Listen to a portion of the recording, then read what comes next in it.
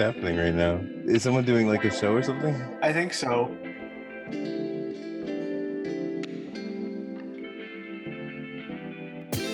Welcome to Let's Talk About Shreks, an episodic review of today's visions of the future featuring Earl Grey and Jack Dorino.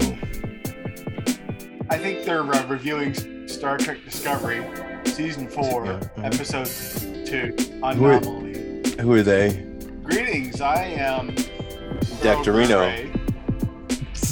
Let's say our names at the same time again.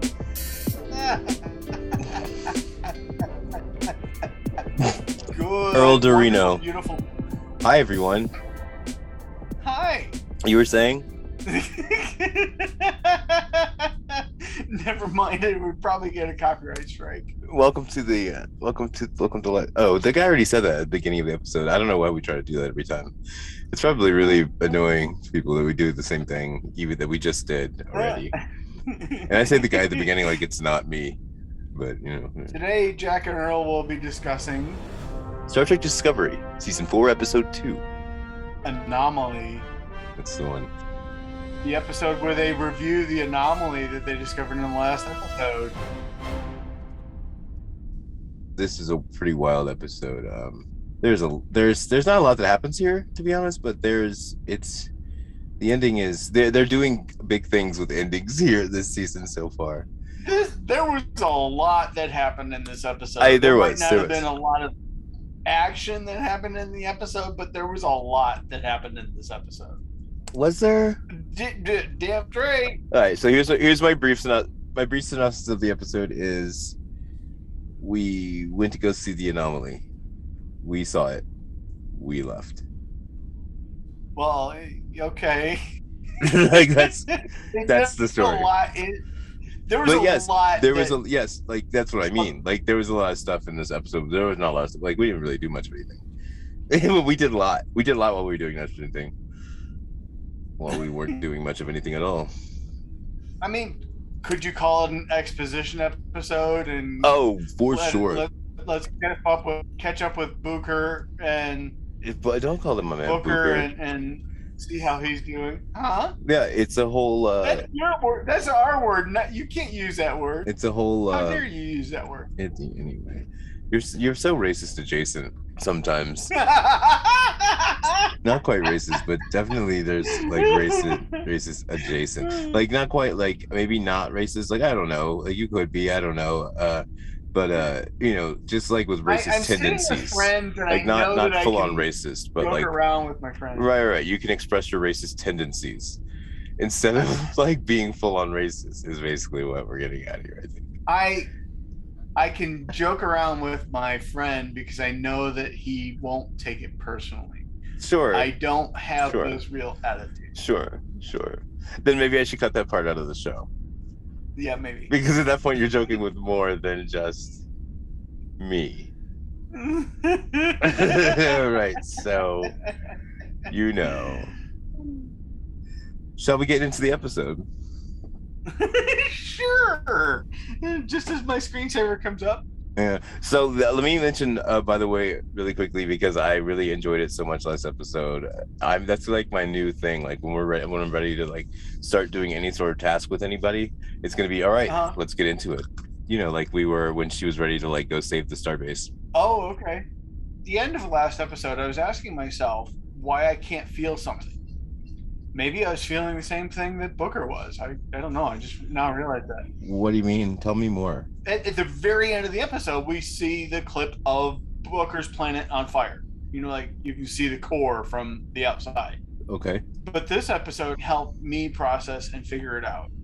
I think this episode helped me feel something for Book's people, for his loss, and feel something along the same lines as some of the characters are probably empathizing with Booker on. Do you feel like maybe when a tragedy happens that there's a critical mass of tragedy that we just can't process anymore?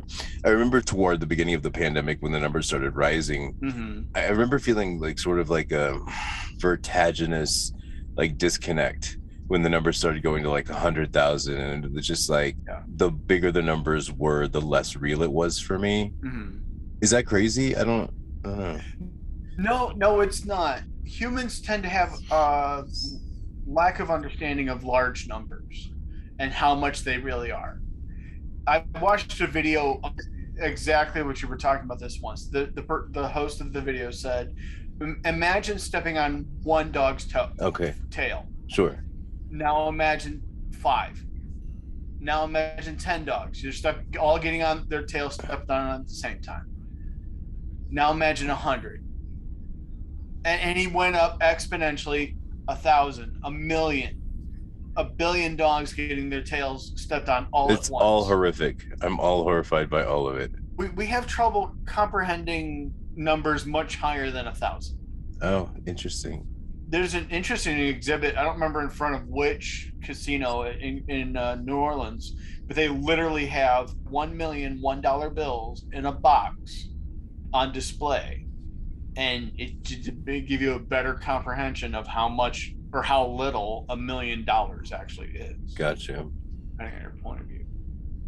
So the reason I bring that up is because do you think maybe that's maybe some of what you were feeling? Because like we didn't, I feel like we didn't really experience the loss that book was feeling at the time. I think that might be partially because it's a mistake that production has currently, because the episodes, there are not enough episodes that we can go back and back and back to a place and draw a connection with it. Like we've been to Quajon what, twice? Yeah, I think a grand total. Yeah. There was never any time to like really connect with it. Mm-hmm. And then like the time that we got something to connect to was muddled because they go to a place that they call, I think he calls it Kaihim. Mm-hmm. And I was so caught up in, well, Heem was the name of the planet where, you know, they Burnham and Book crash landed when she got here. So, and that just, I don't know, so it muddled the waters for me because it was so, Yeah. it was so tied into like, well, what planet is Heem? What planet? What's Kaihim? Isn't there planet Quajon? And what's Kaihim is the heart of. So why is it called Kaihim? Is that somehow connected to him? Anyway, it became a little, you know, confusing for me the second time there, and the first time there was all about fighting somebody to become their friend and getting the worm back home. You know. Yeah. Oh man, all the transforms are dead. All the what? The transforms. So the transforms live on Quajon. Did they? Do they? I don't know. I got that impression, but I could be wrong. It's a transform sanctuary, actually. I mean, he could have just been exaggerating and saying, you know, it happens to be. He might not have said what happened to be Quajon, but could be. So as we get into the episode, Bookship has like all the future stuff, right? So like instead of you know having to sit in the back of the bridge and look into a little tiny screen to see the review of last episode, now Book can put his dash cam review right up on the main view screen. Yeah. And cycle it back and forth like a lunatic, you know how people do. Yeah. When they have a recording of some terrible moment. This is where the birds are trying to fly as high as they could. Is that what you're talking about? Yeah. Well, I'm talking about when he was reviewing that footage. So do you think they were trying to escape the planet desperately and willing to suffocate in order to survive? So what's funny is we touched on that briefly last episode. Okay. And that was my question, was are they trying to leave the planet? Okay, so you remember how also in the same episode there was the thing about the geo-positioning satellites? With the Mothman. The fabric of the universe is space-time. So when the planet's space-time got disrupted by the anomaly, something about the magnetic poles changed, or just something about their navigational processes changed, because I can't imagine them intentionally flying out into space unless they thought that's what they were supposed to be and where they would be safe. Oftentimes, the humanoids of the planet are the last to know that something is wrong.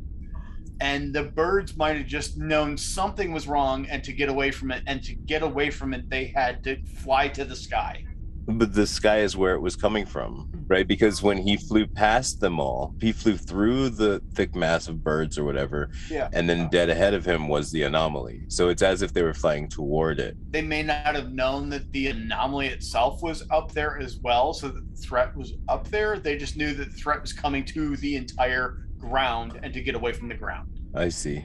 I think I understand that. And many animals also navigate by figuring out where the sun is, especially flying animals. That's why birds run into your window, or like flies or bees crash into like your windshield all the time, especially since it's an angled window. They're flying towards the sun, trying to Sure. find where they're at, Hmm. and they keep on crashing into this invisible barrier, or the birds see the reflection of the sky in your window, and Right. in your dining room window, and they crash into your dining room window and scare the hell out of you. Here's the thing again about that scene. I know that we, talked about it, probably mentioned last episode, but that thing about that scene with like the whole kid and the kid running away and yada yada, it was like you just know something horrible is going to happen, right? Even in that episode, I mean, we've been programmed to realize that's cinema speak or TV speak for something terrible is going to happen to the kid when they're running away from the screen and they're laughing. Yeah. That's like the Yeah. last time you're It's going like, to see that. oh, look at this joy. You guys know why we're showing you this joy, don't you? You guys know we're going to destroy We're gonna it. pull the tablecloth out from under you. Yeah, CBS is going to pull that football out of Europe.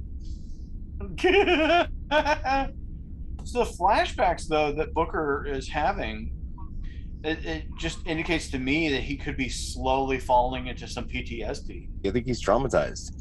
I think he's living through a trauma right now. Yeah, he's in the T part of PTSD. Yeah, this is a live action happening now trauma. So Yeah. It makes sense that he's not paying attention to his surroundings and focused on, the inner turmoil. And I think that the cinematographer and the special effects people, because there definitely had to be some wipe in there a little bit, the way that Michael just kind of appears out of nowhere. Oh, sure. It is showing kind of how in his mind, or in his mind's eye, she just appears out of nowhere. I 100% agree with you on that. And I also think that it was a very slick way to remind us of the uniforms, because last week we kind of muddied the waters of the uniforms, because we saw the dress uniforms for the first time, which was a very large departure from the regular uniforms that we're seeing this episode. And just as I was getting used to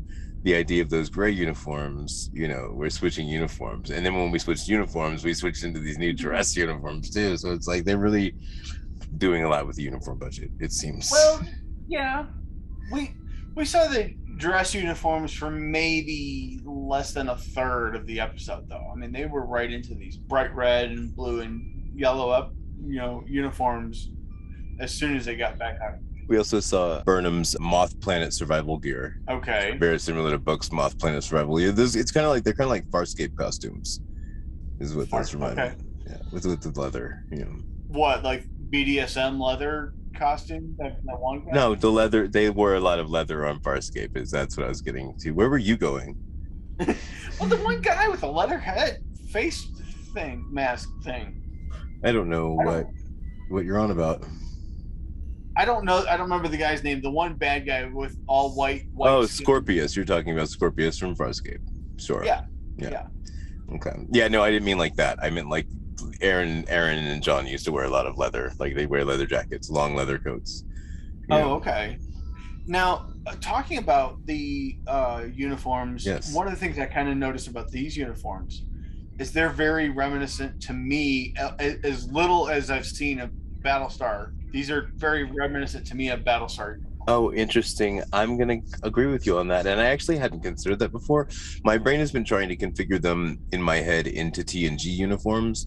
And I think that they're overdoing it with the neck. And I think that if they just did that little cutout in the neck, it would be okay.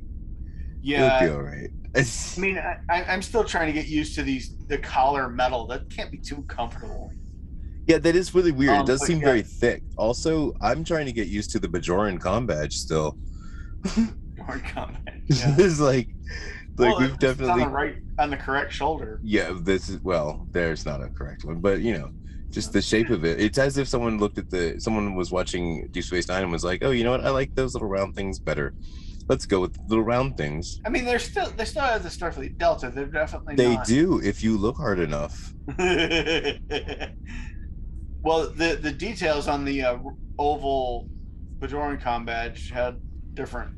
Oh no, absolutely. I'm just saying, like, you could see a Starfleet comm badge from across the room because it's the shape of the Delta.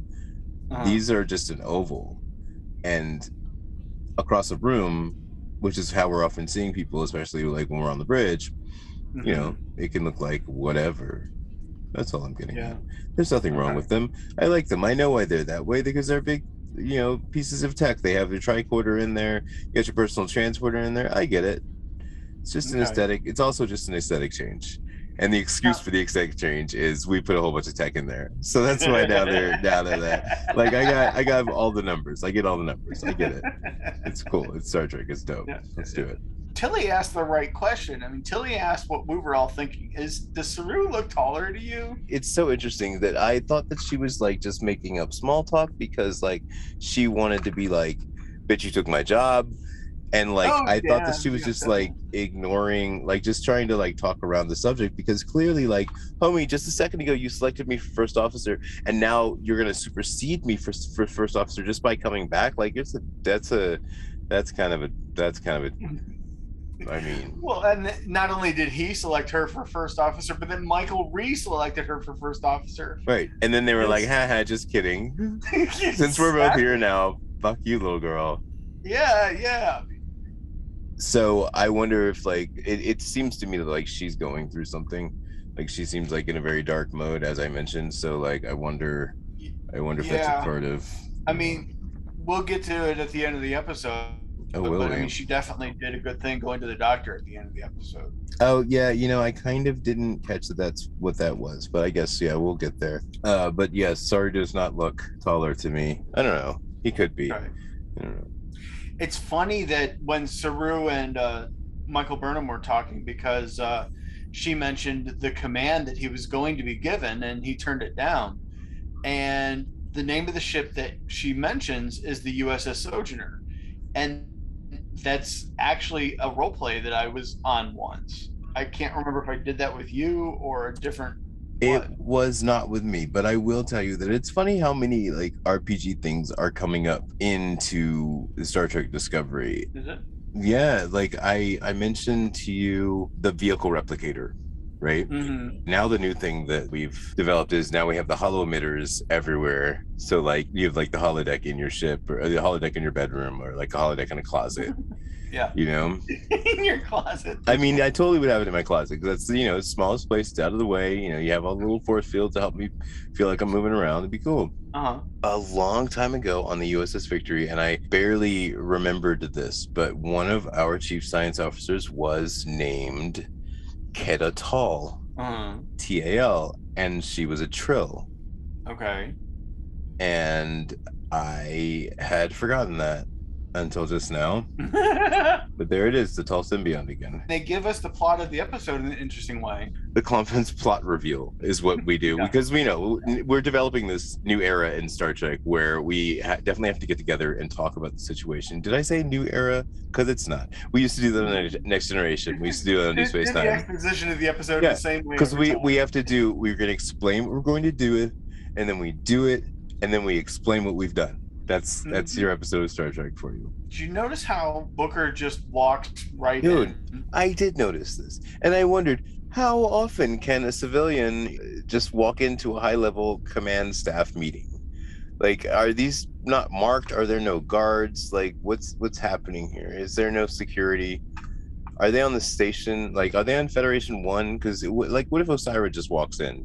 Can she do that? One thing I want to mention. Are you ready? I don't know. Book is now by default the ambassador to his planet. There is still technically a celestial body there. It's uninhabitable right now, but he is by default the only survivor left, so therefore he's the ambassador of his planet. So of course he could just walk right in. He has ambassadorial status, and they're talking about his planet. Oh! I didn't understand which Earl Grey fixed the thing. Okay, I got you. I didn't realize it before, but now that you mention it, that makes total sense. He is an entire governing body. Yeah. So by that measure, so when Captain RL Yeah. shows up, he can just walk into any high level Federation meeting because he is the representative of a question mark. Well, I mean, we have no idea. As far as he's assuming everybody's still around somewhere, he evidently is hit the amnesia trope. Ah, He gotcha. probably woke up someday in the prison and doesn't know how he got there and doesn't know who his people are or who he is really. I mean, I guess he still has his memory of his We're name. doing the wrong show right now. We're doing the wrong show. So they talk a lot about the anomaly. They Yes. say stuff like they've never seen anything like this before. Yes, something that can change and it can move in different directions and it's rippling through the universe like a ribbon of. Wait a second. Wait a second. Did everybody forget about the Nexus? Hold on. Wait, did someone say something about the Barzan wormhole? Mm, Well, I mean, uh, neither of those were five light years wide. did anybody read the Genesis wave? Admittedly, I did not. Yeah, well, the Genesis wave was. You remember the little wave? Remember the Genesis device? Well, the Genesis device was like paired with warp technology, Yeah. right? So it made Yeah. a Genesis wave that would like wash through like places and make them like a wash with life, Mm-hmm. right? So it'd be like a whole dead system, and it'd just be like life, life, life. Uh-huh. But it also, if there's something else there already, then it destroys that, and you have new life, new life, new life. Yeah. On this at this warp speed wave thing. It was Uh-huh. pretty interesting series of books. It was fun in those next gen era. The next gen Okay. era. I mean, I remember the series coming out. I just don't remember. I never read it. Yeah, it was good. It was cool. I enjoyed it. It was a lot of Geordie. Yeah. There are a couple points that were made in the meeting that I really liked. And what is going on with my screen? Oh, do tell. One of the things I was curious about is why are Starfleet captains all speaking at once and out of turn? I mean, aren't they trained professionals? Wouldn't they wait until they had an ability to actually talk or a right to talk? Apparently, you've never done a But- podcast before. Well, that's true. I mean, not that we're trained professionals. I mean, but have you ever worked with trained professionals? I mean, there's only two of us, so in order to get a word in, why sometimes we have to interrupt each other. But okay, so they're talking about a crisis. I don't remember if it was the Vulcan president or the Nineveh president or whatever the planet name is now. Oh, it's called Navarre. Don't be a racist. I'm not. There's Romulans and Vulcans that live there. Yeah, I know. I wasn't being serious. Please just continue. She says a crisis such as this requires all to contribute. And I'm like, damn, are you talking about the COVID crisis or the climate change crisis or the double black hole crisis? Take your shots, recycle your bottles, and fucking walk. Yeah. Thank you. Like, That's all she was saying. go, That's all girl. she's saying. But these governments are coming together.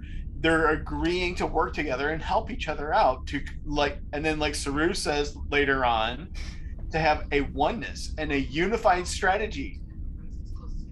Oh, so he's bringing his message from his village to the masses. Mm-hmm. Oh, it's so pretty. Are we trying to make our message this episode blatant about how we should have responded to these crises in the last couple of years with oneness and unification? You know, I do feel like this episode is probably because it's this nameless, shapeless, non-understandable blob at first. Yeah. That's just coming for us to like take us apart. So I could see this speaking to coronavirus or climate change. Mm-hmm. Did you notice when the Federation president was talking about Federation and non-Federation worlds, Yes. and they showed the guys in black? Yeah, the guys in black. What was it? Who were they? I don't know. And I wish they had showed more of them, but they showed them like in a frame and then moved on, and we got like little expression from them. I'm sure millions of people have already paused the moment. Mm-hmm. I wasn't pausing the moment. I watched the episode like several times, Mm-hmm. and it just didn't give me that. I wasn't that interested. There were many moments, I'll shamelessly admit, that I paused to see things more clearly, such as the last moments of the episode. Oh, and also the pop. I also watched the pop several times through very slowly. So there are places on the bridge that emit sparks, and there's places on the bridge that emit flame. And like at random times, the fire guy just like pushes the fire button, and there's like 3 or 4 specific places where like flames pop out. And then like all there this are also time. places on the bridge that apparently emit rocks. Yeah, there's the rock emitter and the flame emitter and the spark emitter. And when you're at red alert, the spark emitter starts immediately. And then whenever you're hit, the flame emitter moves because that's part of the inertial dampener system. You see, it's like sort of like an internal thruster. It kind of like pushes in the opposite direction of the thrust. But yeah, the flames popping off behind her head. Like she'll say a line and then flames pop off behind her head. She's like Kevin Hart dropping flames on these bitches. Instead of dropping Just microphones. drop fire. Bow. I really liked the update to the Ferengi makeup too. Speaking of the guys in the black robes. Yeah, I don't know how I feel about the update of the Ferengi. Like, did we really need to streamline the Ferengi? Like, the Ferengis are very unique, and it's like a legacy look that. Well, I mean, here I am being, a Star Trek snob, but like that could have been a different species. I think that it's just a variation in their appearance.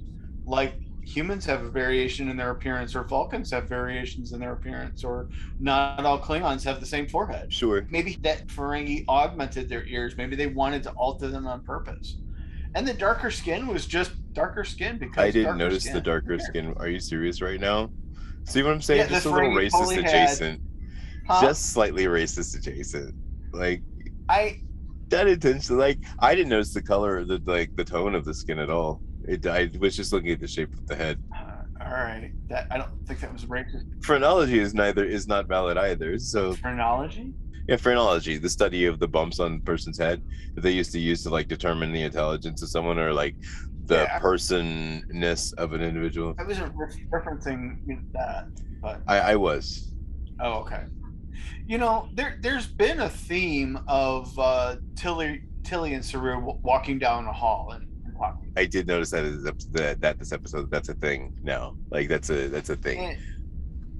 And I appreciate that just in a few words they're able to catch up and they're able to make sure that they're okay with each other. Yeah. Saru knows that he's stepping on her feet or on her toes right now. I mean, it's possible this is a function of Tilly too, because she's talking to Culber in much the same way as they do the hallway walk. Okay. She also does the same walk with Burnham often. I just want to know when does she get in the point to say, "Hey, bitch, you took my job." Yeah, this is about. I don't understand why that didn't happen. Like, why she wasn't like. I thought that was going to happen. Like, someone said something about the obvious question, and I was. That's what I was expecting. I was fully expecting her to ask, "What is up with my job? Why would you do that?" Yeah. I mean, this is where Tilly actually did voice what we're all thinking is, Saru, did you get taller? Yeah, I didn't think that at all. Didn't think it at all. So we get to the anomaly. Well, do we like? I mean, we do, I guess, because we did that colorized polar filter. Well, I mean, the freaking thing is 5 light years big, so yeah, we get to it.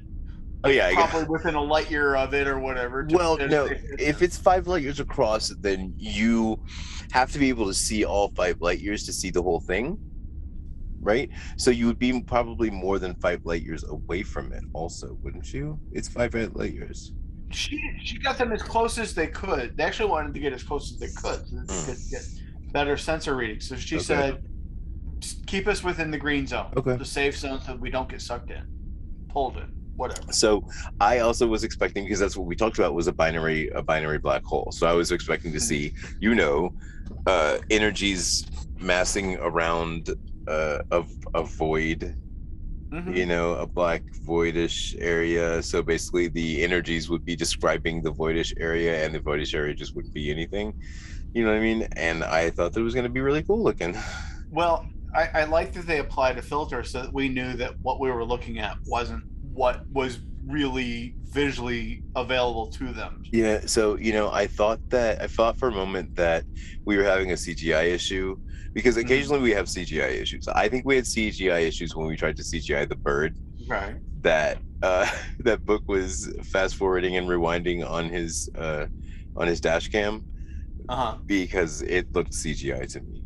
I think that last episode we had issues where we had, instead of having an individual with, tennis balls all over their body, like doing actions that were Burnham walking around the outside of the escape hatch. Uh-huh. Like, I think, and we used a CGI character that was like modeled and rigged instead. I think that Mhm. that was a mistake. So Okay. I think that we have some CGI issues with this show. I don't know if we did because we already showed the binary black holes of a model of what they thought it Yeah, would look like. right. So this is the thing. So like when I first saw it, I thought, oh, we're having CGI issues again. Okay. And I didn't realize, oh, it's part of the story that I'm not supposed to be able to understand what the hell I'm seeing. So I wonder, Yeah. like, were they making a joke about themselves? Like, here, we're gonna show you this mess. Oh no, it's supposed to be a mess this time. Because I kind of felt like we had issues. Remember when we had like a million shuttles that were like escorting Burnham, and they're like all this little tiny stuff flying around? We were about to jump into the wormhole into the 31st century. There's like all these little tiny crafts. Like the Enterprise apparently ejected like 85,000 escape crafts. Right, and like all these little tiny ships were flying around, and like for my screen, I don't have an 8K screen. Okay, so like it kind of looked like a massive, like on some screens it looked like a massive mass, Massive mass. and I just really couldn't like make out, distinguish one object from another. So I thought this was, an HD, 4K upsampling, yada yada yada issue. So it was kind of a relief to realize, this is on purpose. That's funny. Fourth season, we hit our stride, and this time we do CGI badly on purpose. We know how badly this is going to come out, so we might as well just write it into the story. Well, and as soon as they start to figure out how to scan inside of it, Book gets that look on his face like, I could totally fly into that. Yeah, I'm going to go jump into that thing right now. Yeah. Plus, it may kill me, so I'll be with all my relatives anyway. Yeah, like, it's not like anybody's going to notice. It's just, I'm just the last of my kind. Yeah. Why did they even mention the dots and putting sensors on the dots? What's wrong with a freaking probe? They used to shoot probes into things all the time. Yeah, this is true. I don't know why. And I don't know why. Yeah, that's what a probe is for, right? Exactly. Yeah, why haven't we aren't really using probes anymore. We're really using dots more than probes, I think. That's cool. I mean, guess. maybe we just want our little Star Trek versions of R2D2 and stuff. Hey, we have a CGI team. We're going to use the CGI team. Goddamn. He's talking about a fucking probe. Yeah, that's prop mess. That's the prop people. The prop people make probes. Like, come on. And the CGI team just makes like a dot of light on the screen to indicate a probe. So like, we're doing a real probe that CGI can do. It's gonna be fun. So they kind of figure out what to do, and but Michael is totally just going to send somebody else because she's trying to protect him for sure. Yeah. But it's like, at first I'm like, well, wait a minute, why? She's never even flown his ship. I don't even think Detmer has even been inside of his ship. She has. Remember, she flew his ship up and around Osiris' ship. Remember, like real fast around Osiris' ship. Here's the thing, that's though. right. She did the pew pew pew fighter pilot thing. Yeah, exactly. Real close to. Okay. So here's the thing, though, is that Burnham not letting Book go shows that she hasn't learned anything from last episode. Yeah. Because once again, she was willing to put the good of the one before the good of the many. Because Book should have been the one to go. It's Book's ship. Book's gonna know how to make it respond. It should be Book. It just makes sense for Book to do it. Yeah. But she's like, oh no, I'm gonna protect Book because he's the last of yada yada. Yeah. No, you're doing one before many again. I like how Book handled it though, because instead of calling her out in front of everybody and calling into her, just dropping the mic or whatever, he says just politely, Captain, can I talk to you? Yeah, and very calmly does that, and she doesn't say, yeah, just a minute, let me do this or whatever, and shove him off. So she does it. It speaks to the depth of their love for one another, that he has the respect not to call her out in front of anybody and show that there's any thing negative between them. And it shows the depth of her professionalism to go ahead and step away and have that moment with him to make sure that like that's not happening in front of her crew, because she knows it's about emotion. Yeah. And the whole time they're talking or arguing or whatever in the ready room, I'm sitting there thinking, Michael, just say it. Just say why you don't want to send him. Say those little words. They're simple little words. They're Eat I this. Oh. love you. What were you gonna say? I don't know. I thought we were doing a different show. Are you sure you weren't trying to take our show from BMA to something higher? Right in the middle of all this stuff going on, Yeah. we do a wild ass cut, right? Yeah. To yeah, a totally unrelated scene. All of a sudden, we're down in sick bay. And For no reason. we're in sick bay, but we're also, if you remember, we're on the holodeck, right, with Data and trying to get Lal, Data's first daughter, the one, the is she? Would you call her? She was, well, I guess she was just a young death. But yeah, same scene. So we're choosing a body, right? Yeah. Choosing a gender. Yeah. Well, we haven't expressly said that, but we all know what's happening here, right? Is it clear? Yeah. I mean, it seems that that's what's happening, and we even like lightly touched it by doing the mole thing. That was cutesy. So I just have this feeling that. Wait a minute! Is that why they were removing the mole? Yeah, man. I have a feeling that in the future we're going to be referring to Gray's penis as the mole. Okay, but wait, and since Hal totally calls Gray he. Yeah, because Gray goes by he, him, his pronouns at the moment. Okay, I mean, doesn't that mean that aren't they a trans male? Who, Gray? Yeah, Gray's a male. Anatomically, at birth, Gray was a male. That's my understanding. So, right now, Gray wants to be in a. He wants to have a vagina. That is my prediction. Okay. I thought it was the other way around, because a transgender male wants to have a penis. So why would you erase Gray's mole? Right. Right, because Gray has a penis right now. I don't think Gray wants a penis when he reincorporates. Well, then that makes Gray a transgender female. Until such time the transition is complete, and then she's just a woman. Well, yeah. Or is reincorporated into Data 3.0 or 4.0 or whatever. So I gotta tell you, I liked the muddling of the history and how it was like, oh, Dr. Zoom put this Starfleet Admiral into the first one. I'm like, okay, so that's close.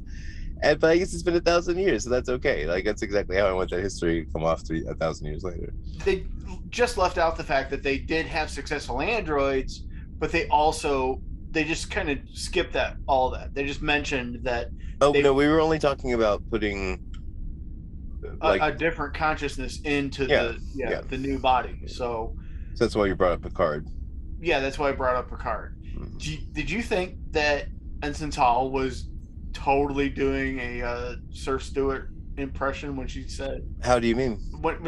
When they went into that little brief line about living forever, kind of like doing the little muhahaha look and I'll live forever. Oh, I see. Yeah. Gray's body won't be living forever because that's been built into it the same way that it's been built into Picard. But yeah, that's just like Stamets. So Stamets has joined the beard club. I don't know if you noticed this, because he didn't have a beard before, and now he has a full-on beard. He joins the ranks with the beards, just like Riker. So this is now he's now the Riker of the show. Pretty soon he's going to be swinging his legs over chairs. Because his back hurts because his uniform sucks. Right. Yeah. He had like a sort of a line one, but it's fuller now.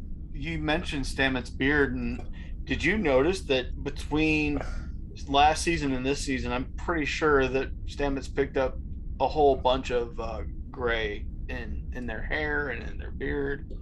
Or is that my imagination? They had that last season? No, I don't think he had all the hair. Like, he had less beard, so it was less visible, is what I'm getting at. Oh, okay. Yeah, so that's what. We go from holograph in a real room to a real person in a hollow room. Oh, wait, that wasn't didn't they, wasn't that the finished body? They just were altering it. Oh, that wasn't holographic. I don't know. I thought it I was it a, was a I thought it was solid body. shiny, like it was a hologram, like glowing. I mean, Was that supposed to be in it? I'm confuzzled. or so it's a holographic recreation of what they're going to build when Yeah, they build the data body I think for that's Gray. what it was about. I thought it was the data body, and they were just making some final changes. That's interesting. I didn't know that there were other takes on it. Hmm. Well, I think the part of that is because I imagined that the body's going to have a lot of change before it's finalized, because I thought that it was going to change genders. So if it's finalized, then I don't know, man. Well, I mean, obviously, the doctor was able to really easily remove that mole, even if it was a final body. You know, some cosmetic changes could be very easy to do in a body like that. You just unreplicate it. This thing is a fact. Yeah. So, did you notice that when Saru finally does enter, though, does it look like there's a double door system to the captain's ready room? Yeah. It's she lives in 10 forward. And it makes the heavy sound. It makes the heavy, you know, like the shuttle bay door sound. Woo, woo, woo, woo. And those light shelves, that's where she stores her little model shuttlecrafts and model starships, like, you know, like they have on lower decks. The golden what's the name? The USS Cerritos. She has a golden Cerritos sitting on her shelf. I guess. No, but the what was Picard's first ship? Stargazer. Yeah, that's where she puts her Stargazer model. Yeah, that's where she puts her Shin Show. I think her Stargazer would be the Discovery, though. Her first captaincy, right? Well, So, I don't know if you want to put the ship you're on inside the ship you're on, but I guess that's cool. I don't know. That'd be kind of trippy. But I mean, I guess you could put the original version of Discovery, right? Yeah. The one with the connected warp nacelles. There you go. The Discovery 1.0 instead of Discovery pre-A but 2.0. Yeah, the pre-Zora. I wonder how much work there was to get around Zora while they were upgrading. Did Zora sometimes get in the way? Was Zora like, ow, just kidding. I like the character of Zora, and I wish they would use her more. I do too. I hope that they're going to use her a lot. I don't think that they use any characters enough. Like, I feel like, okay, so here's what I kind of had this idea, and I wonder if we could do it. So, like, I wanted to pick a character and write down their lines for each episode. And then review what lines they had this episode, because there's a funny thing about that I like to do with Law and Order Special Victims Unit, where you know, Ice-T, especially in the years when Ice-T like was just there to be there, and like he didn't have very many lines. Like he'd have like one line in an episode. Oh, and like a line where they're, or in an episode where they're focusing on the other yeah, well, this happened a lot though. Like there'd be like whole seasons where like each episode he'd have a line, like "Get on the ground, loser." Like that's his whole line for the episode. So like the same thing is true with like Lieutenant Price. So Lieutenant Price and Lieutenant Reese actually they have very few lines to say. Bryce actually said a lot this episode. It was like, yeah, he did. I would like to find one of those characters and see what little lines they say. Okay. It might be over with Bryce. He might be getting enough following on the internet, because I've been trying to blow up Ronnie Rice on the internet about this Discovery, because he's really good on Discovery and I like him being on Discovery. Okay. Yeah. Well, I have a hypothesis about Zora too. So, what if? Oh, Zora... you hold on. That's not what we call it, sir. It took me a second to realize what it was called. Remember what it's called. That, my friend, was here's Earl Grey's Hypostulations. Enjoy the show. Okay, fine. What if the short trek where Zora takes the name, what if that was like a split somehow, where when they're traveling through time, when they're going through the temporal wormhole, the ship kind of splits into kind of its own personal split reality? And the version where she's just told to hold your position, and she says to what's his face from the short track that I've been here for 1,000 years. Maybe that's the same exact Zora and Discovery as the one that's traveling through time, and they merge right as soon as they get to their current present. Am I making any? I get what you're saying. I get what you're saying. Curiouser and Curiouser. That would place Craft in Discovery's current time. Then, is what you're suggesting. Yeah, it would also sort of put Craft in Discovery's past in a way. So Craft would come aboard the Discovery sometime after they left the 23rd century, but before they arrived in... Oh, before it merges back together. Got you. Okay. Yeah. Understood. Very interesting idea. This has been Earl Grey's Hypostulations.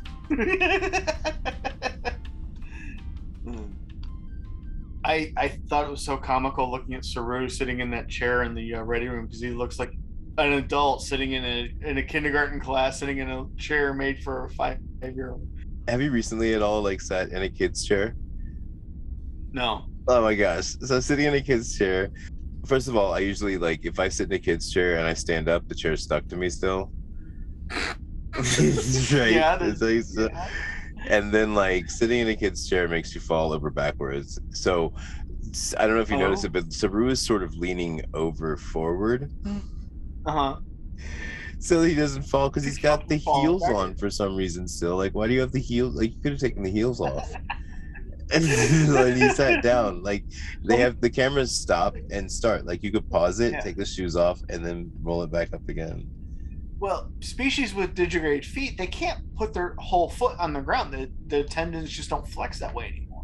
Okay, so I wasn't talking about Saru. I was talking about Doug Jones. Oh. Like Doug Jones could have just taken the damn, heels off. Why are you wearing the heels still? Like, take it off. Take that shit off so you can sit down. And you don't have to be like all like squishy bald. Because that's clearly how he was sitting. He was just definitely sitting very squishy bald. Oh, squishy bald, yeah. Yeah, this has been Jack Dorino's new words. Squishy bald. Ouch. So then they go down to engineering and talk to Stamets about what they want to do to, because Saru has come up with the idea to tether Book's ship and how they're going to send Stamets as well. And Stamets totally calls them out on, you guys, every single time you want to send the XO and the CO down to the planet, the only two people that can fly the ship, and you're doing it again. This is Starfleet. This is what we do. He's just reminding them of it. He should have done a list of names. He should have been like, okay, so now you're gonna send Picard and Riker. Oh, now you're gonna send Kirk and Picard. I mean Kirk and Spock. Yeah. Oh, now you're gonna send Janeway and Chakotay. Oh, now you're gonna send Cisco and Nerys. Yeah, and that other guy too. Oh, now you're gonna send the Vulcan girl and her, the dog owner. I liked his, but you liked his butt. Is that what you just said? You clearly just said you liked his butt. That is what you said. 100%. It's not that bad. 1,000%.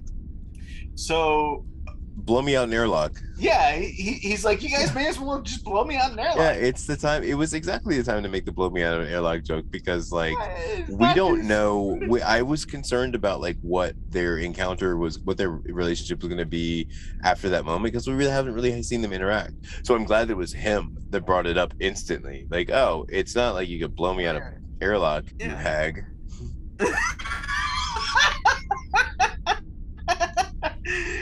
But of course, Michael does have a good solution to that, and she's like, "Well, no, we're just not going to actually send you. We're going to send a holographic projection of you." Yeah. And I'm like, "Well, gee, why haven't they thought of this before and just done this before? They could have done that instead of." And furthermore, why not send Book as a holographic projection as well?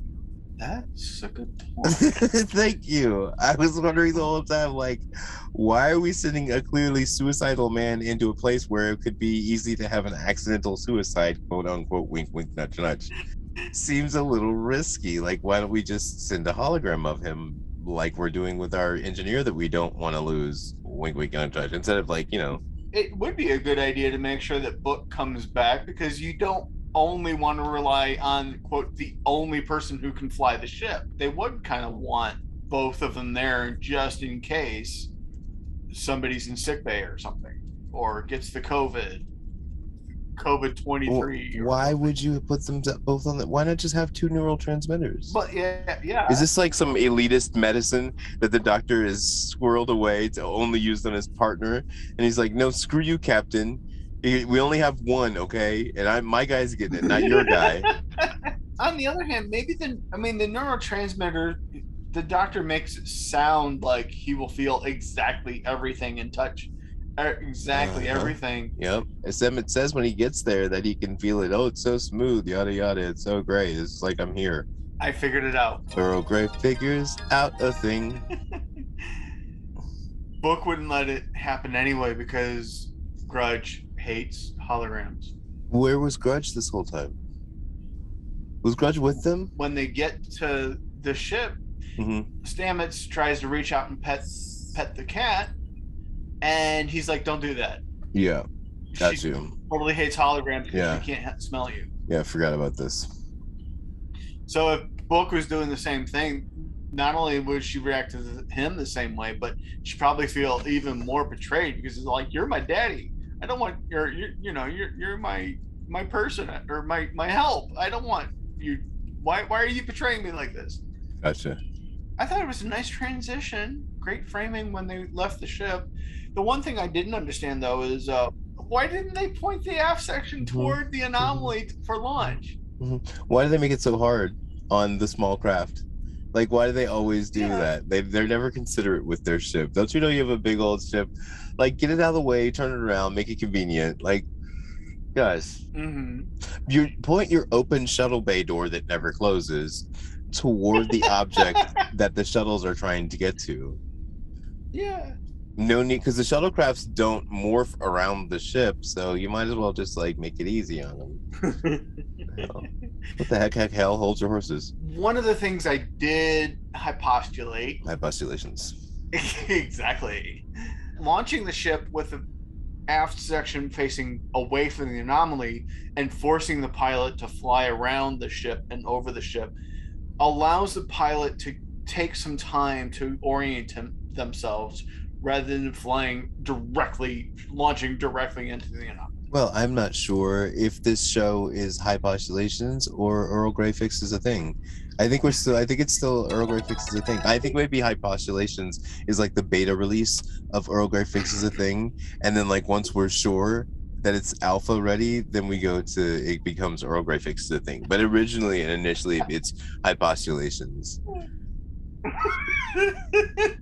Like our weekend show, like our weekend compilation shows can be Earl Grey fixes a thing, and then like the daily show will just be like high postulations, and we'll pick the best high postulations of the week and present them on our Saturday show.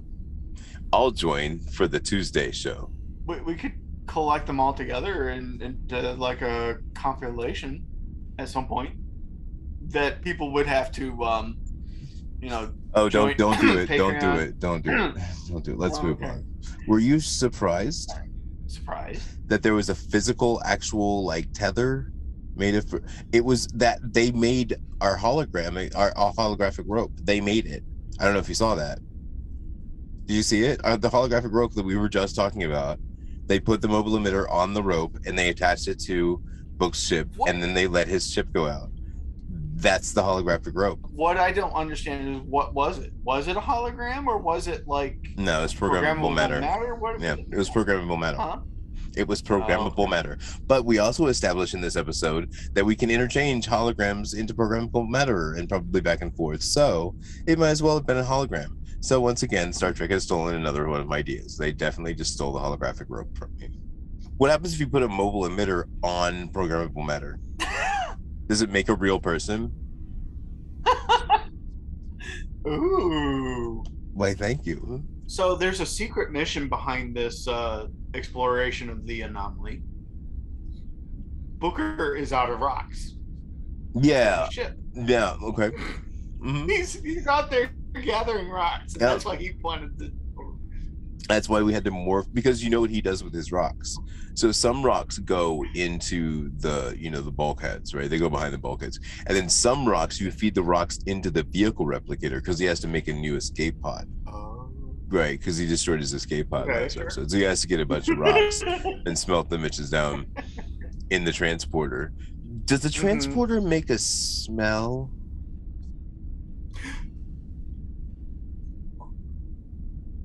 Possibly, but why? Why would it? Because it's taking things apart. Like, ooh, does it smell like someone just died in there? after you transport away, does it smell like death? Oh my god, that was so terrible! Maybe O'Brien just really, like some dogs like roll around like in like dead squirrel. Like maybe O'Brien just really likes the smell of death. So that's why he enjoys being a transporter operator. So it'd be so hilarious if one time, that black stuff that you always see on the cop dramas, they wipe it under the nose when they find the dead body. They go to look at the dead body. Fingerprint powder? No, the black goo that they wipe under their nose when they're going to go look at the dead body in a cop show. We're so looking at different shows. Oh! I thought you were saying they wipe it on the dead body's nose. I was like, what shows are you watching? No. What? The cops that are looking at the dead body wipe the black but goo again, underneath of what shows are you watching? I don't think anybody's done that since 1962. What are you even watching? What's going on? Are you watching Dragnet again? What are they doing now? I mean, have they invented a better way to block the smell of a dead body? Yeah, you just cover your nose. What? We're all wearing masks already. Like what? So that O'Brien just does that. He wears that all the time, and it's in the same. It's makeup in the same color as his skin, so you don't really notice. Well, he also could just he could put the cone of invisibility on the transport operator pad, so that he could talk to his wife while he's at work. Like I don't remember the cone of invisibility. It'll be here shortly. It's on its way into this episode. Oh, okay. Oh, I think it's a sphere when it's on the bridge. Yes, I think it is something else completely. They lose artificial gravity on the ship. Yeah, man. I'm gonna call this the pop. You're gonna call it the pop? Yeah, because they just pop up in the air. Oh, right. And a couple times, and we just spin around them and stuff. Like we did a whole Matrix sort of thing. Pop. You know how the toast comes out of the toaster? Ping, they're done. They wish they'd put that sound effect. It could have been like a ding. And she starts asking for status reports, and it's like you can't look around and see that you're not the only one floating in the air. Wait, status report. She finally has Zora. Huh? Status report. Captain, we're all floating around beside you. What do you mean? You can see what's going on. How am I supposed to tell you what do you mean status report? Who could reach their computer? Don't you have a tricorder on your chest? Can't you just pop that bitch out? Why did no one do that? Look, no one used the transporter on their chest. They have a transporter on their chest. No one just transported to the ground. Because the transporter takes you to your last destination, right? So you can just beep beep and there you are. And then if she wanted a status report, she'd do the swipe up and she'd get her tricorder and be looking all around. What is going on? I love when they finally ask Zora what's going on. I love her line after the first initial line. And Michael Burnham totally cuts her off and he's like, bitch, quit explaining it. Tell me how to fix it. You're over explaining things, computer. What was it? I don't even know what she said. Zora's line that she says right after that is the next shockwave will be here in now. yeah. Thanks very much, Zora. That's right. And they all crash to the ground. What was all the preface for? All that the next shockwave is blah blah blah. You could have saved all that. You could have been hey, Bray, look out. That would have helped a whole lot. Grab onto something. That'd have been quick and you could yeah. Zora, when's the next shockwave? Grab your ass right now. It's happening. Girl, what? Like, hold on to your console. Like, Captain, you may want to use your seatbelt. Yeah, and then it happens again, and they let it happen again, and nobody says again. Like, we learned our lesson from that one. Let's wear our seatbelts. No, like, no one thought that. And again, second time around, no one was like, oh, I should have used my tricorder. Or like, I could have checked my trans. Like, those wires yanked Burnham out of the captain's chair so fast that when it dropped it down, I don't know if you saw it, but when she dropped back down, she landed like sort of like on her kidney, really, like with a oof, and then like rolled over, like, oh, that's just, it looked like it really hurt actually. she really like bounced her back into the arm of the captain's chair, like at an angle. Yeah, it looked really uncomfortable when she came down. Yeah, she definitely has a bruised kidney right now. Right, she did hit her chair and roll off with like the side of her lower back. Yeah, and Adira cracked a rib apparently on the way down as well. Yeah, I guess. Maybe someone will invent some sort of like tether that can hold them in place. We can tether a whole starship to us, but we can't figure out how to tether ourselves to the ground. Like, they should talk to Hollow Janeway. Janeway, how do I get my feet on the ground? Like, that's what they should have asked. Zora, how do I get my feet on the ground? One of the things I was worried about with the cracked rib, I mean, I guess if it's just cracked, it's not all broken all the way to a sharp point, but what if the rib actually punctured the symbiont? Or how about maybe the rib punctures a lung? That too. Well, okay, so I was about to school you on where the symbionts are in the Trill species, and I forgot that Adira's symbiont is a new school symbiont that has apparently taken over much of the inside of her body. I don't know how she's not like constantly swollen, because the symbionts are really big from the look of it. Or at least according to the images we first saw in like the first, after she was introduced, they were introduced. Right, and then they would be like they should be like the consistency of jellyfish if they were that big and fitting inside. But we all know they're much more like cucumber, what do they call cucumber snails? Maybe they're thinking it's like crocodile. It'll allegedly only grow as big as its containment. So since it has the whole body cavity to take, it just bigger. Like, she's merged with that thing like Vogue is merged to Ash Tyler. She's merged with that thing like two changelings in the thing. I thought you were about to reference 2 Chainz. I was like, oh, I want to see what he's going to say about 2 Chainz. 2 Chainz? They're merged like 2 Chainz and Waka Flocka on a hot ass track. No? Oh, I have no idea what you're talking about. We get to see Ariam's actress. What do we even know the new character's new name of Ariam without makeup? Remember when Ariam died? Like, the next scene we saw was Lieutenant Nilsson coming onto the bridge. Yeah. And Pike was like, Lieutenant Nilsson, take your place. And she took Ariam's place. Okay, Lieutenant Nilsson got a line in this one. Nilsson, yes. She's actually had lines pretty much every episode. Like Nielsen ratings? Exactly like that.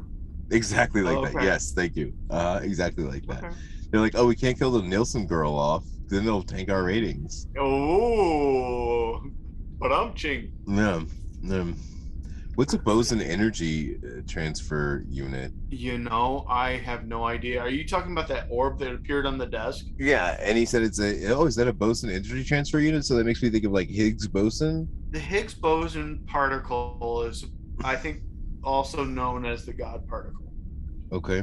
I don't know what a boson energy transfer unit is, but evidently it has something to do with transferring energy from Higgs bosons into the ship, using it for energy somehow. Yeah. But haven't I heard the reference to these things before, like back in the 24th century? I don't recall them. Okay. Do you think it's a Deep Space Nine thing? Maybe. Okay. Well, that's been fun. And Stamets certainly kind of knew what they were.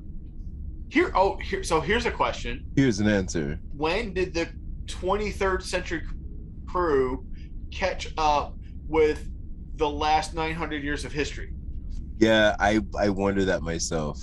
Like, do they know about the Cardassian Bajoran whole thing, the occupation and all that? Yeah. Stamets apparently knows about the synth technology, Yeah. and that was all they skipped past all that. Mm-hmm. But yes, the question is when. Because they've kind of had nonstop adventure ever since for all of season 3, and now I'm going to answer that question for 500 points, please. go ahead. Last Tuesday. That's when they updated themselves on all Federation history for the past 900 years. I will give you 250 points. Can I tell you something? I think that if Sure. in 900 years there aren't starships and people floating and like floating mass islands, like I'm going to be very upset. Floating Matt Islands? What? Like, just there better be a lot of like neat stuff that I have never seen. There also better be some things that are endemic to society 1,000 years from now that I never would have thought of. Like what? Well, can't think of. Literally what I just said. Like, there better be things that I just can't even imagine, but are like obvious and helpful.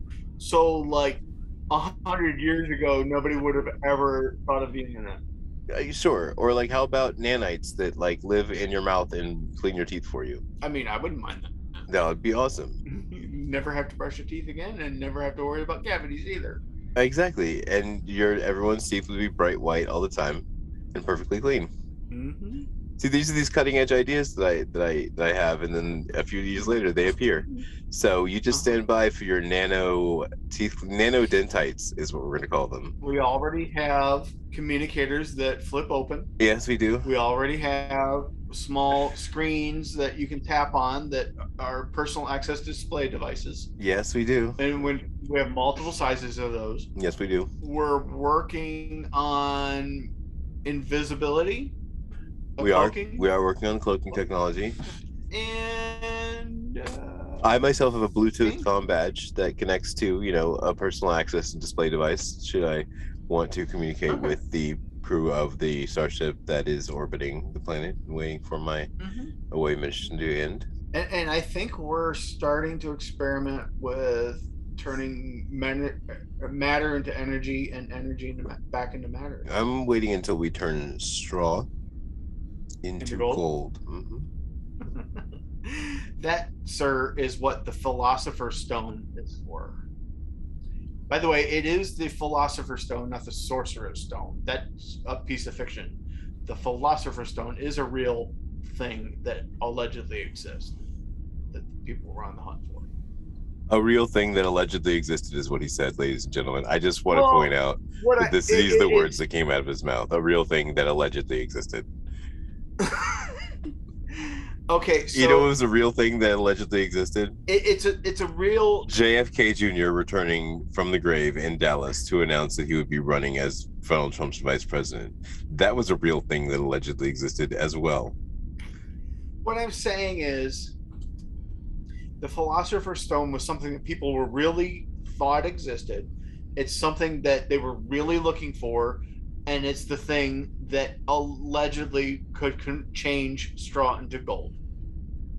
Did they find it yet? Evidently not. Oh, maybe they're just not telling us. Maybe the reptilians just aren't telling us. So one thing about the tether is that it gives Michael time to come to terms with the decision that she's made. It gives her a safety net. And I think Saru realizes that's what she needed at that point in time. To not fully commit. To not fully commit so that she could fully commit subconsciously. Okay. All right. So she's like baby stepping into it. Yeah. She's baby stepping into it. Okay. Speaking of baby steps. Sure. There's a child in the screen. There's a little kid just running around the ship all of a sudden. It's a hallucination, obviously. It's a hologram. You think it's a hologram? No, I don't think it's a hologram. Oh, okay. No, I don't think it's a hologram at all. I just think that he's losing it. Yeah, it's totally a hallucination. It's a PTSD kind of flashback kind of thing. I wonder if the Discovery could bestow a personality onto the ship's computer of Book's ship as well. Oh, that's a good question. And then like all the shuttles have different personalities. Oh, And they're that would all be mad cool. because like we threw all of their brothers into like the fray as we jumped into the future. Oh my god. They had to offload all of the old shuttlecrafts because all the old shuttlecrafts were angry with the Discovery crew, so they got all new shuttlecrafts. That's why they have the brand new work So they piece. act all snobby to each other like high school teenage girls. Was it important for the tether to snap back for the programmable matter to retract into the ship? Well, they have to. It can't.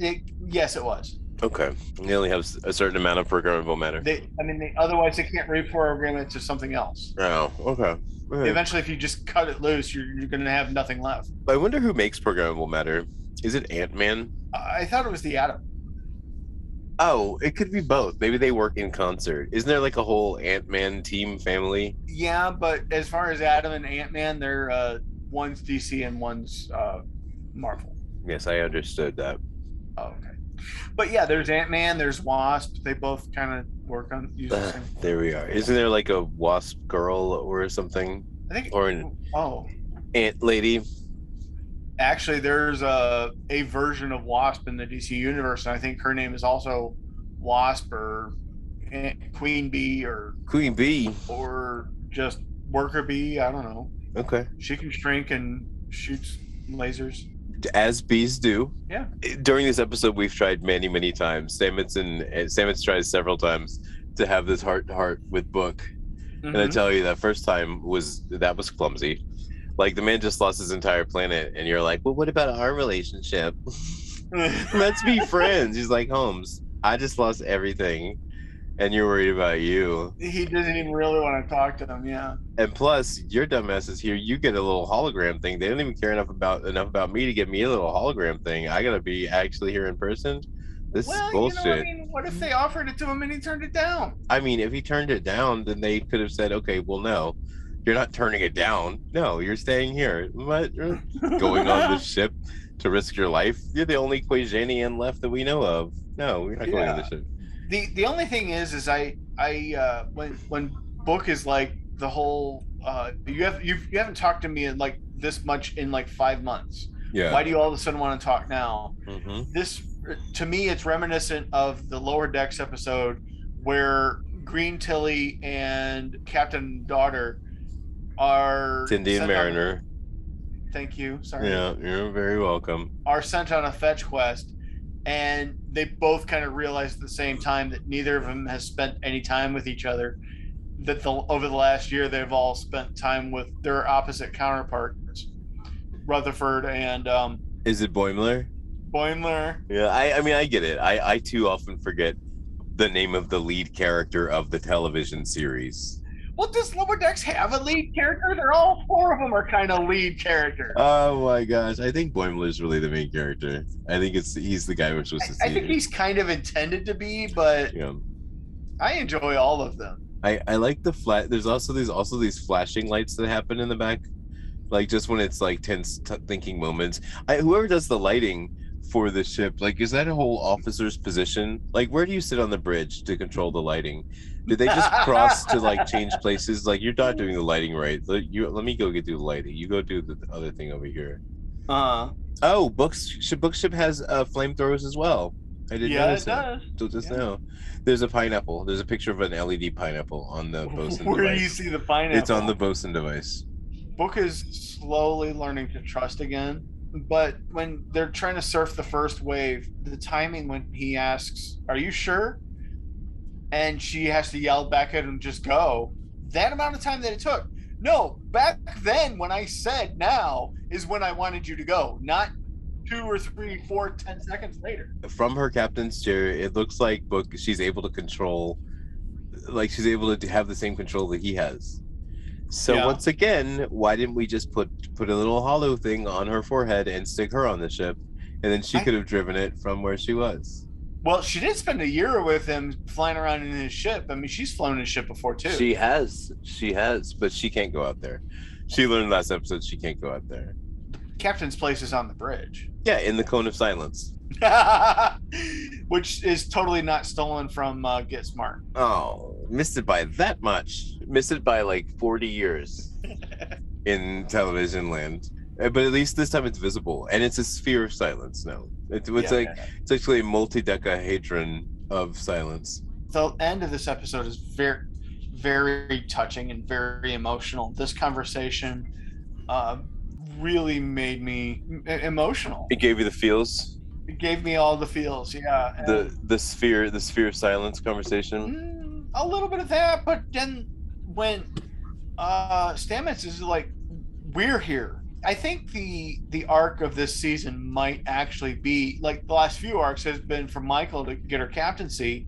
I think this is going to be the episode where the season where Book actually finally decides that this is my family. This is who I am, and I'm going to join this crew officially. I thought he kind of. Oh, you mean officially? Yeah, Like put a he's going to put uniform on a on uniform. officially? Because Oh, right now he's kind of a hired army people, militia. No, I was gonna go with attaché. no, the it starts. It's an M word. I don't know. Minutemen, Or mercenary. mercenary, sure, courier, mercenary. He's a kind of a mercenary for Starfleet and Discovery, and maybe now he'll finally actually join in with his crew and his family, and he'll be like, "You guys are right this whole time." So I think that might be the story arc, a big part of the story arc for this season is Books. Okay, we'll see. I don't think the writers had to kill off his entire planet to get there, but okay. Well, yeah, and I'm still kind of casually wondering if they might throw in some temporal Cold War in there somewhere and kind of fix some of that, some of the really, really horrendous things that have happened. Like bring Quajon back. Yeah, Huh. Well, this is Star Trek, you know. I mean, and there's other things that, I mean, I think, oh, maybe it was just when we lost the doctor and the husband of Stamets that might have been thinking that some of the temporal Cold War could have fixed that too, but Oh, okay. I got you. obviously we didn't need to do that. We just did the evil twin clone thing. Did the spore jank. The cheering that happens on the bridge when Book gets out of his little wave thing Mm-hmm. is epic. Yeah. Because whoever's in there going woo on the bridge in the background is hilarious. That's Jim Shimoda back there. Stamets just didn't want to have to admit that somebody helped him, I guess, was the whole thing that was about. So finally on his third time around, he gets to have the heart to heart that he had been angling for the whole time, tilting at the windmills of a conversation that we finally get to at the end. And we talk about how we both tingly. We're both tingly in the same spot. Oh, it's cute. Their life isn't on the line anymore, so they don't have to sit there and focus and try and run the scanners and fly the ship and not crash into rocks. Sure. They were kind of set on a rock run.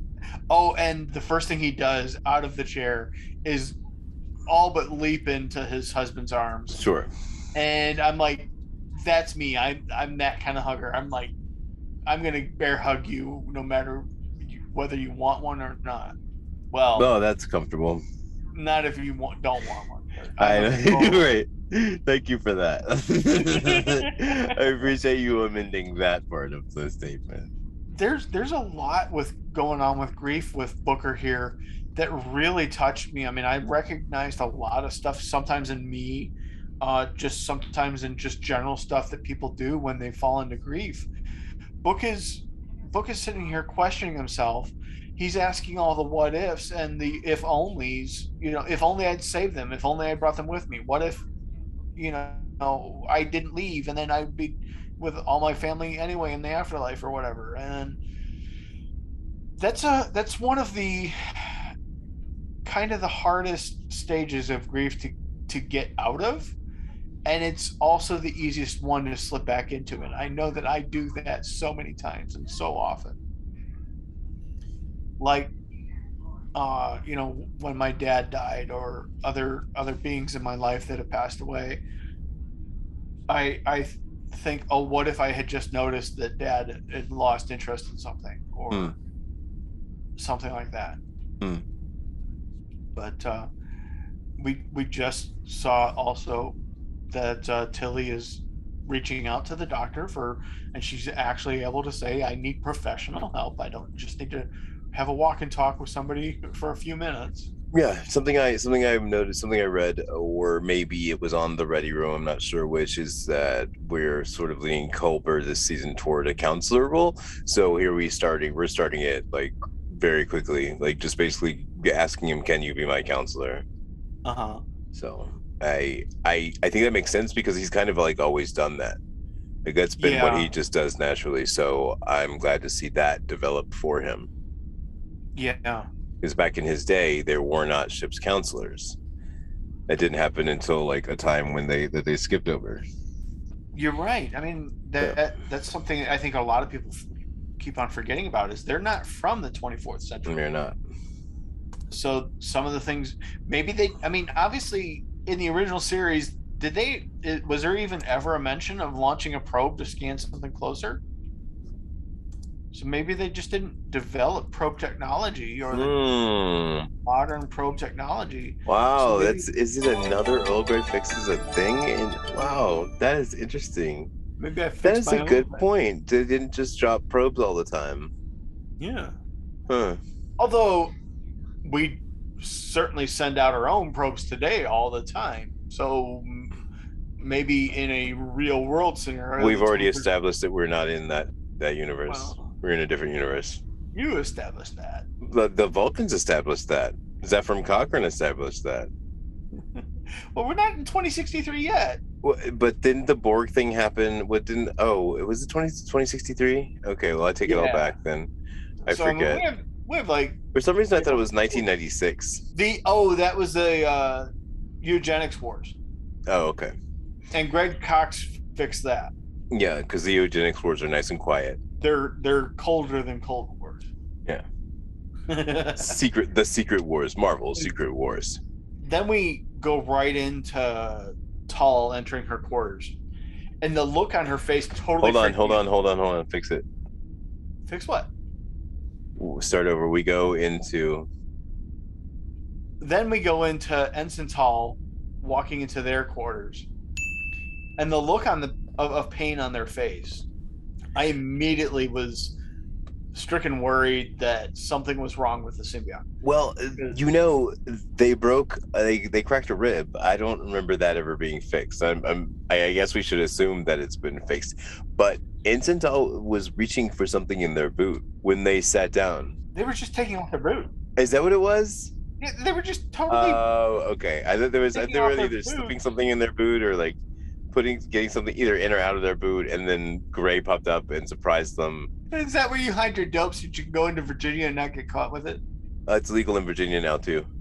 Oh, okay. So congratulations. Now it's DC, Maryland, Virginia. Everybody's legal. Yay! And it's not dope. Dope is heroin. Oh, okay. I'm sorry. I think at some point in history, just about every form of some narcotic got called dope. I think dope is a generic term for an illicit substance. Thank you for explaining that to me, Sure. sir. I appreciate it. You're welcome. It's very helpful of you. I'm a little creeped out by Saru stroking his little emblem pen thing. I didn't understand it, and I thought that maybe it was supposed to mean something. Like the part that he's stroking is a part that appears to represent the Baul. Also, it occurs to me that it was about 1,000 years ago that Saru helped to begin the uniting of the Baul and the Kelpians. And now here he is, some sort of council member. So he's like a ghost of the past, like Burnham, like Burnham coming back and being able to speak as Spock's sister, and now Saru can come back being able to speak as Saru. Well, I think that's partially why they consider him an elder. Yeah, he is technically one of the oldest Kelpians just because He's the he oldest. survived his Vaharai. He's also 1,000 years older than everybody else. Sure, but not actually. What year was he born in? Your year of your birth. I mean, if you skip over some of those years. Yeah. I get where you're coming from. What did you think of Ensign Tall's joke? I liked it. Their wave joke. Oh, Was there a joke there? Obviously you didn't catch it. It was a punny. I probably did. Okay. I acknowledged it and moved on. It is Star Trek that has Maybe. caused my sense of humor, and I'm doing my best to no longer acknowledge the amusing things in Star Trek because I then end up spewing them back out as if they are bravely hilarious, and people are like, "What are you talking about, you nerd?" I've just growing up with my dad. I've just been made to be amused more by punnies, I guess. Because they're punny. They're punlarious. Have you stopped to just kind of listen to the credits, or do you when it does the little shrinky dinks screen thing and tell Oh, you to I've go? listened all the way through. I've listened all the way through in order to watch all the way through. I think I like this new rendition of the end I theme. do. It's very different. It's a little more foreboding though for me. Foreboding. Yeah, like oh, so like something bad is going to happen. It's like we're on the calm before the storm. Yeah. Well, I mean, maybe it's foreshadowing a little bit. I paused through the last moments of this show so I could see this anomaly. And what I note is that we're at this accretion cloud, right? That has all this like big rocks and stuff, right? And and then we back up, and I love those backup scenes, right? So you back all the way out, and there's what looks like it almost looks like an eyeball, right? Because it's got like a tear duct on one side and it's like rounded on the other side, and it has like a lid sort of shape. And then we back up and there's some like planets, right? And we're still seeing like these sort of eye shape with like more and more descriptions of it around it. And then as we continue backing up, we pass planets and then we pass stars and then whole galaxies zoom past us as we're zooming away from the Looney Tunes logo. I did see the thing that you are calling a galaxy. Are you sure it wasn't a nebula or a nova? Yeah, there were several of them. I didn't see lights with, but even with central lights and then other lights inside of them. Even in the Milky Way galaxy itself, there are multiple nebulas and nova and stuff like that. So we could have seen more than one of those too. I'm just saying, I think it's possible that it's bigger than 5 light years across. Then why? And they only seeing one aspect of it. Maybe they're like seeing a 4th or 5th dimensional object in a 3-dimensional plane. Yes, perhaps that. Perhaps exactly that. That's what I'm getting at. Cool. Maybe. We shall have to wait and see, just like please tune in next week to find out more information. And tune in next week to us to find out our reaction to it. Yeah. There's that. That's gonna happen. I'm gonna give a number 9 to this episode because I thought it was really great. I thought this episode was very hard to watch. It's emotionally intense. Nevertheless, I feel this episode has the potential to be the best episode of the season. Well, maybe? And that's the season 4, so so the 5s and 6s are good too. When TNG went into 5 and 6, those were good as well. I wonder if some of those top 10 lists are gonna maybe put this somewhere near the top of their lists on this. Let's get to the end of the season and find out. Tune in next week, ladies and germs and herms and thems and theys. It'll be episode 3 of Star Trek Discovery, season 4. Yeah. This is where Jack says, the other guy, not me, the other guy. This is where Earl says his thing. Stay big, dream positive. Do we know our... Jump into the future with both feet like a Burnham. No, flying recklessly through space. Yes. Tumbling, untethered. Wait a minute. How come she gets to fly all untethered through space, but Book can't fly? He's in the ship and he can't. You know what? I forgot. This episode is over. We'll see you guys next time. Stay positive, dream big, and you'll hear from us again soon. Support the continued making of this show through patreon.com. Let's Talk About Treks is a production of Anodyne Relay, supported by the Star Trek fan community of listeners like you. We review the copyrighted works of Paramount CBS's Star Trek team, of whom no copyright infringement is intended. You can reach us via email at letstalkabouttreks.com. You can leave us a message at area code 202-804-6312. Our producer is David Moody, and our writer Talkers. Jack and Earl are on Twitter as @TreksTalkers and would greatly appreciate the obligatory like and subscribe from wherever you're listening now. We record on Lenovo computers with Zoom, mix with NCH Mixpad, and master with Kakos Reaper. Our intro, outro, and interstitial musics feature samples from Awakening by Waterboy from Pixabay.